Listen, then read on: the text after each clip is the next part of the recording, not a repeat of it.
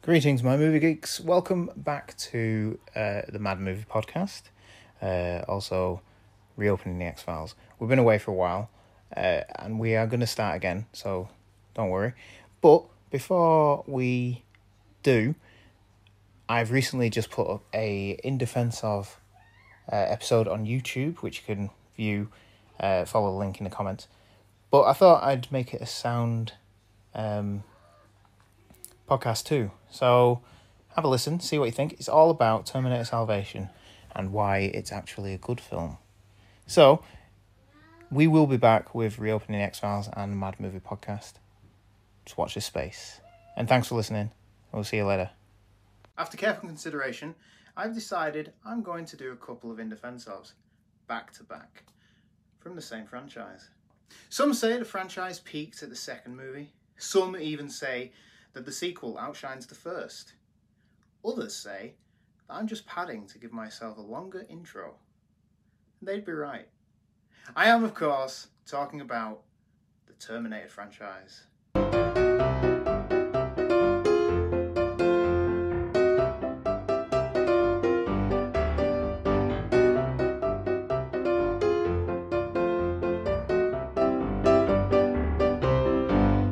First off, please like, share, subscribe, and hit the bell icon to be notified when my videos are released every Wednesday. My position on the movies following Terminator 2 Judgment Day is that they all differ in tone and quality. But I'm going to do something slightly different. I'm going to defend the movie that I consider to be the best of all the sequels. I actually really enjoyed Terminator Salvation, and if you continue watching, you'll understand why. Or at least, think I'm a loon. Terminator Salvation was directed by McG and stars Christian Bale, Anton Yelchin, Sam Worthington and Moon Bloodgood, and is the first, and sadly, the last to take place in the future for some unknown reason. The first instalment of a new Terminator trilogy, this film had the potential to be the start of a fantastic trilogy. The fact that it didn't has a lot more facets than just not making enough money at the box office and receiving negative reviews. But before we get into that, what was the story?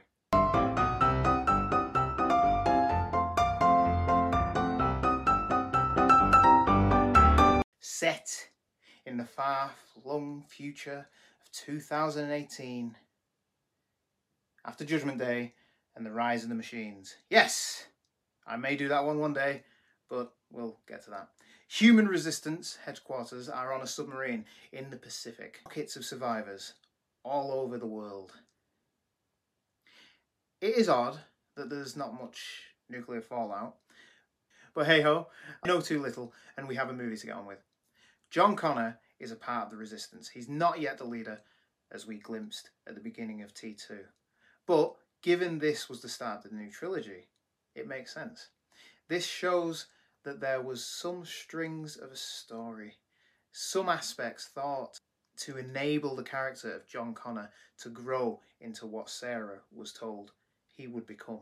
Possibly the best interpretation of John Connor was the guy at the beginning of Terminator 2. But the John Connor story aspect is probably put on the back burner for our point of view character, who quite literally crawls out of the ground after the first action set piece that involves an attack on a Skynet antenna array. Marcus Wright is a death row inmate who we see in the opening of the movie signing his body over to Cyberdyne Systems in 2003. And right here is where we have another link to the Terminator 3 Rise of the Machines. It was set in 2003, and despite being what it is, it does tie into this film. Wright crawls out of the Skynet base after being glimpsed dead on a gurney, surrounded by caged humans waiting to be experimented on. Sadly, and this can be said about most of the Terminator film trailers, the rug pull or twist is revealed, and for cinema goers in 2009, we knew exactly what Marcus Wright was. You think you're human? I am human.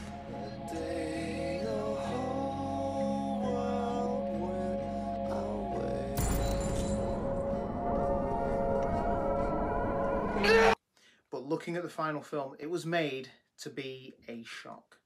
The character doesn't know what he is, and despite many scenes of him being able to take humans down, sustain damage from Terminators, and from the environment itself, and if the audience didn't know he was a Terminator, the context clues would have made us aware, leading us to a satisfying twist that had never been done before. But then again, we had the trailer, so we already knew. This, again, happens with Terminator Genisys, with John Connor walking out of the flames as a Terminator. It's like they can't hold the water when it comes to an idea. They're like, oh yeah, spoilers. Skynet knows who Kyle Reese is and has a set list of characters it needs to collect to win the war against the humans. Kyle meets Marcus and they attempt to find John.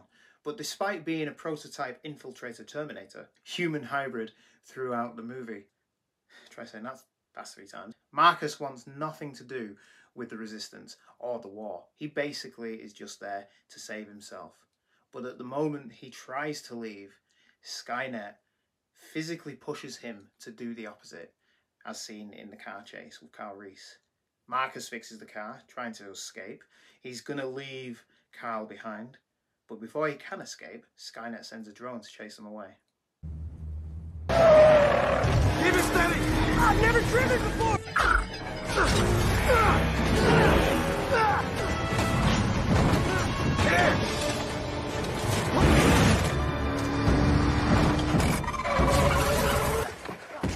What's interesting about the story is that we haven't seen it before in any of the Terminator franchise.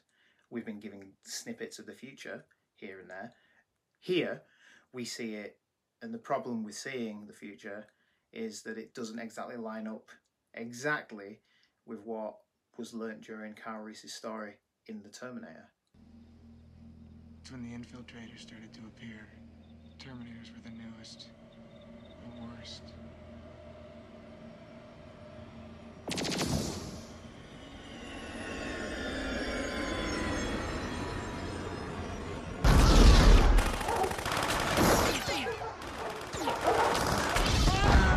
But even so, Terminator 2 reset everything. So Judgment Day was later than was originally scheduled, as seen in Terminator 3. It's arguable that what we saw in the Terminator had changed completely due to Terminator 2 changing the whole timeline.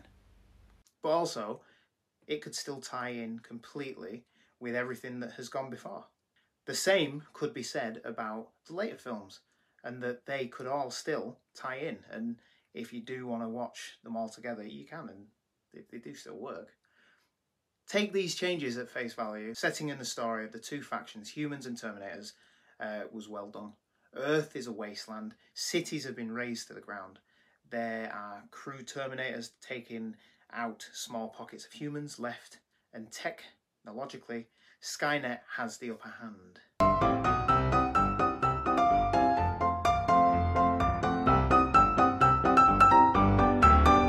The story here is Marcus' story. He is who we're introduced to.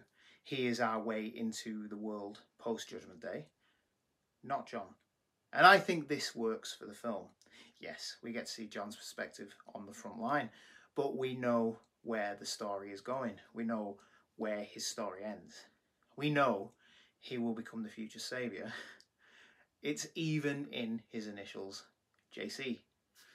Marcus, however, does a hell of a lot of heroism and even turns out to be part of the bad guy's plan.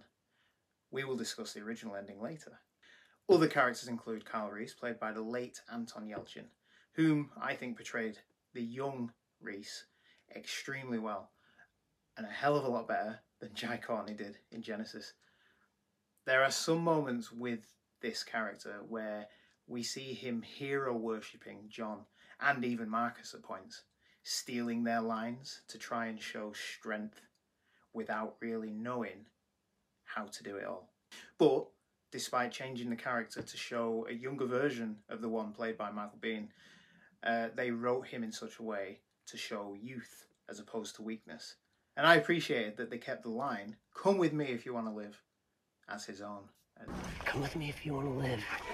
Lionside plays the leader of the Resistance, General Hugh Ashdown, A man who is basically the stereotypical soldier who won't listen to anything and in the end is his undoing.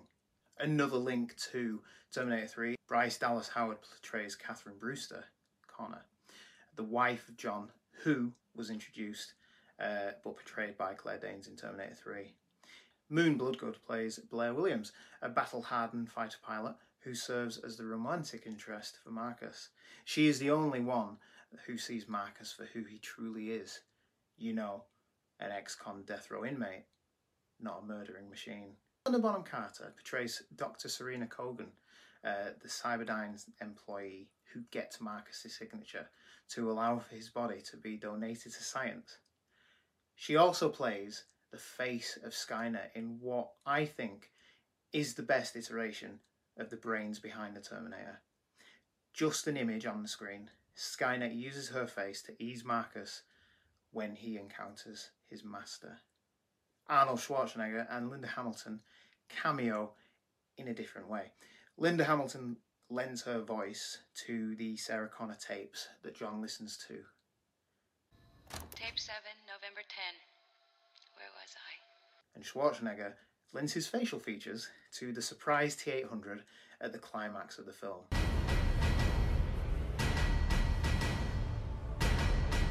And for me, it was a surprise. Slightly dated CGI now, but back in the cinema in 2009, it was cutting edge. The filmmakers also work around the CGI by having the flesh get burnt off partway through the battle, which again was then used in Terminator Genisys.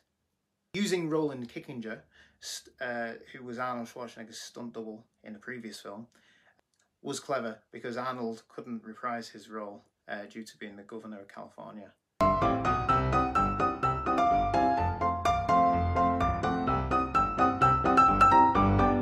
Looking at the film, you can tell that there are a lot of in-camera effects going on.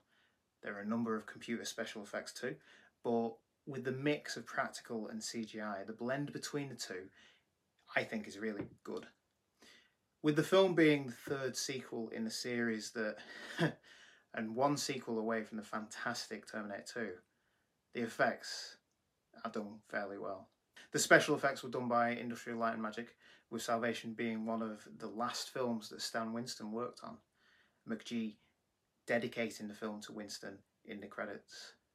Martin Lang designed many of the Terminator machines, giving them a lived-in and old worn feel. The T-600 being black and degraded, which adds to the wartime feel.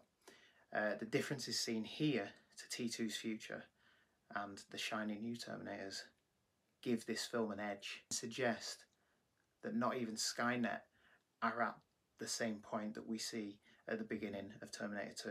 The use of models, animatronics, and even larger hand-built sets were used so the actors have something to act against.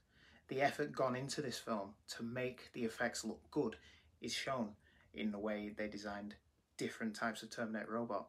Even having Ducati design the Moto Terminators that Connor overpowers and uses to ride to San Francisco.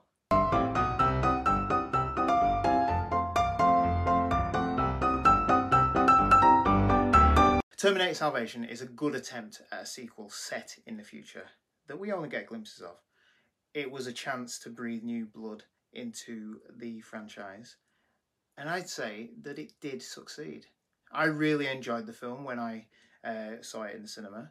It was fresh, taking away the time travel aspect of the previous installments, but also taking the technology of the Terminators back to something a little less advanced than the T-1000.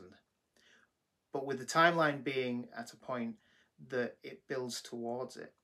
Look at Terminator Dark Fate, where they do the opposite.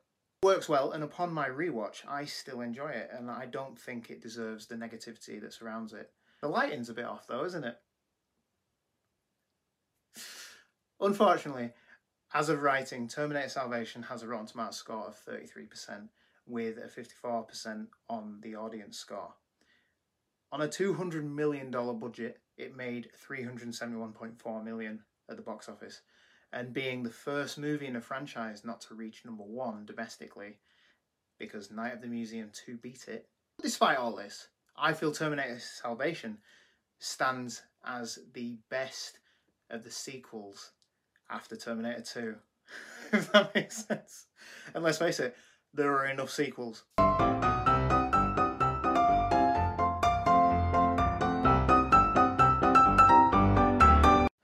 As mentioned, it was supposed to kick off a new trilogy that would lead up to and most likely culminate with Kyle Reese being sent back to 1984, closing the circle. Unfortunately, the Halcyon Company had to file for Chapter 11 for bankruptcy protection. A Terminator 5 production was ceased at this point. The rights were then put up for auction and sold. A new sequel was intended to be made that followed on from the first two installments. Again, we've seen that again. But this would have been an animated title, Terminator 3000. But that never came to fruition. And the rest is history. An announcement that a new sequel would be produced, Terminator Genisys, and would bring back Arnold Schwarzenegger and move the series back to the time travel aspect that was missing from Salvation. Spoiler alert, that failed too, and we got yet another reboot, which also failed. But I would argue that if they picked up where Salvation left off, I'd go see that. Would you? As said, the original ending of this is twisty, and I think if it had been kept, then this would be a different story. John Connor was supposed to die at the hands of the T-800, and Marcus would take on the form of Connor using his skin. But at the point he was taken over and becomes John Connor, his Skynet programming would kick in and he would kill all the onlookers in the Resistance, including Kyle Reese. This would have been amazing. That would have left the audience wanting more, wondering where it would go. How it completely changes everything. But that ending didn't happen, so we can only dream. I'm the Ultimate Movie Geek, and you've been watching In Defense Of. Thank you for watching. Please let me know what you thought of Terminator Salvation. If you enjoyed it, if you didn't enjoy it, let me know in the comments below. Please like, share, subscribe, and hit the bell icon to be notified every Wednesday when our videos are released. Do I want? No! No! Don't shut me up! Am I gonna walk around and rip your fucking lights down?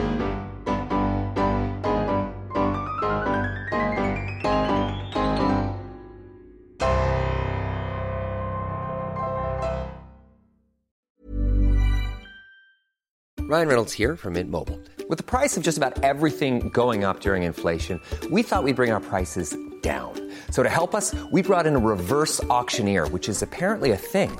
Mint Mobile Unlimited Premium Wireless. How to get 30, 30, bit to get 30, bit to get 20, 20, 20, bit to get 20, 20, bit to get 15, 15, 15, 15, just $15 a month? Sold! Give it a try at mintmobile.com/switch. $45 up front for 3 months plus taxes and fees. Promo rate for new customers for limited time. Unlimited more than 40 gigabytes per month. Slows full terms at mintmobile.com.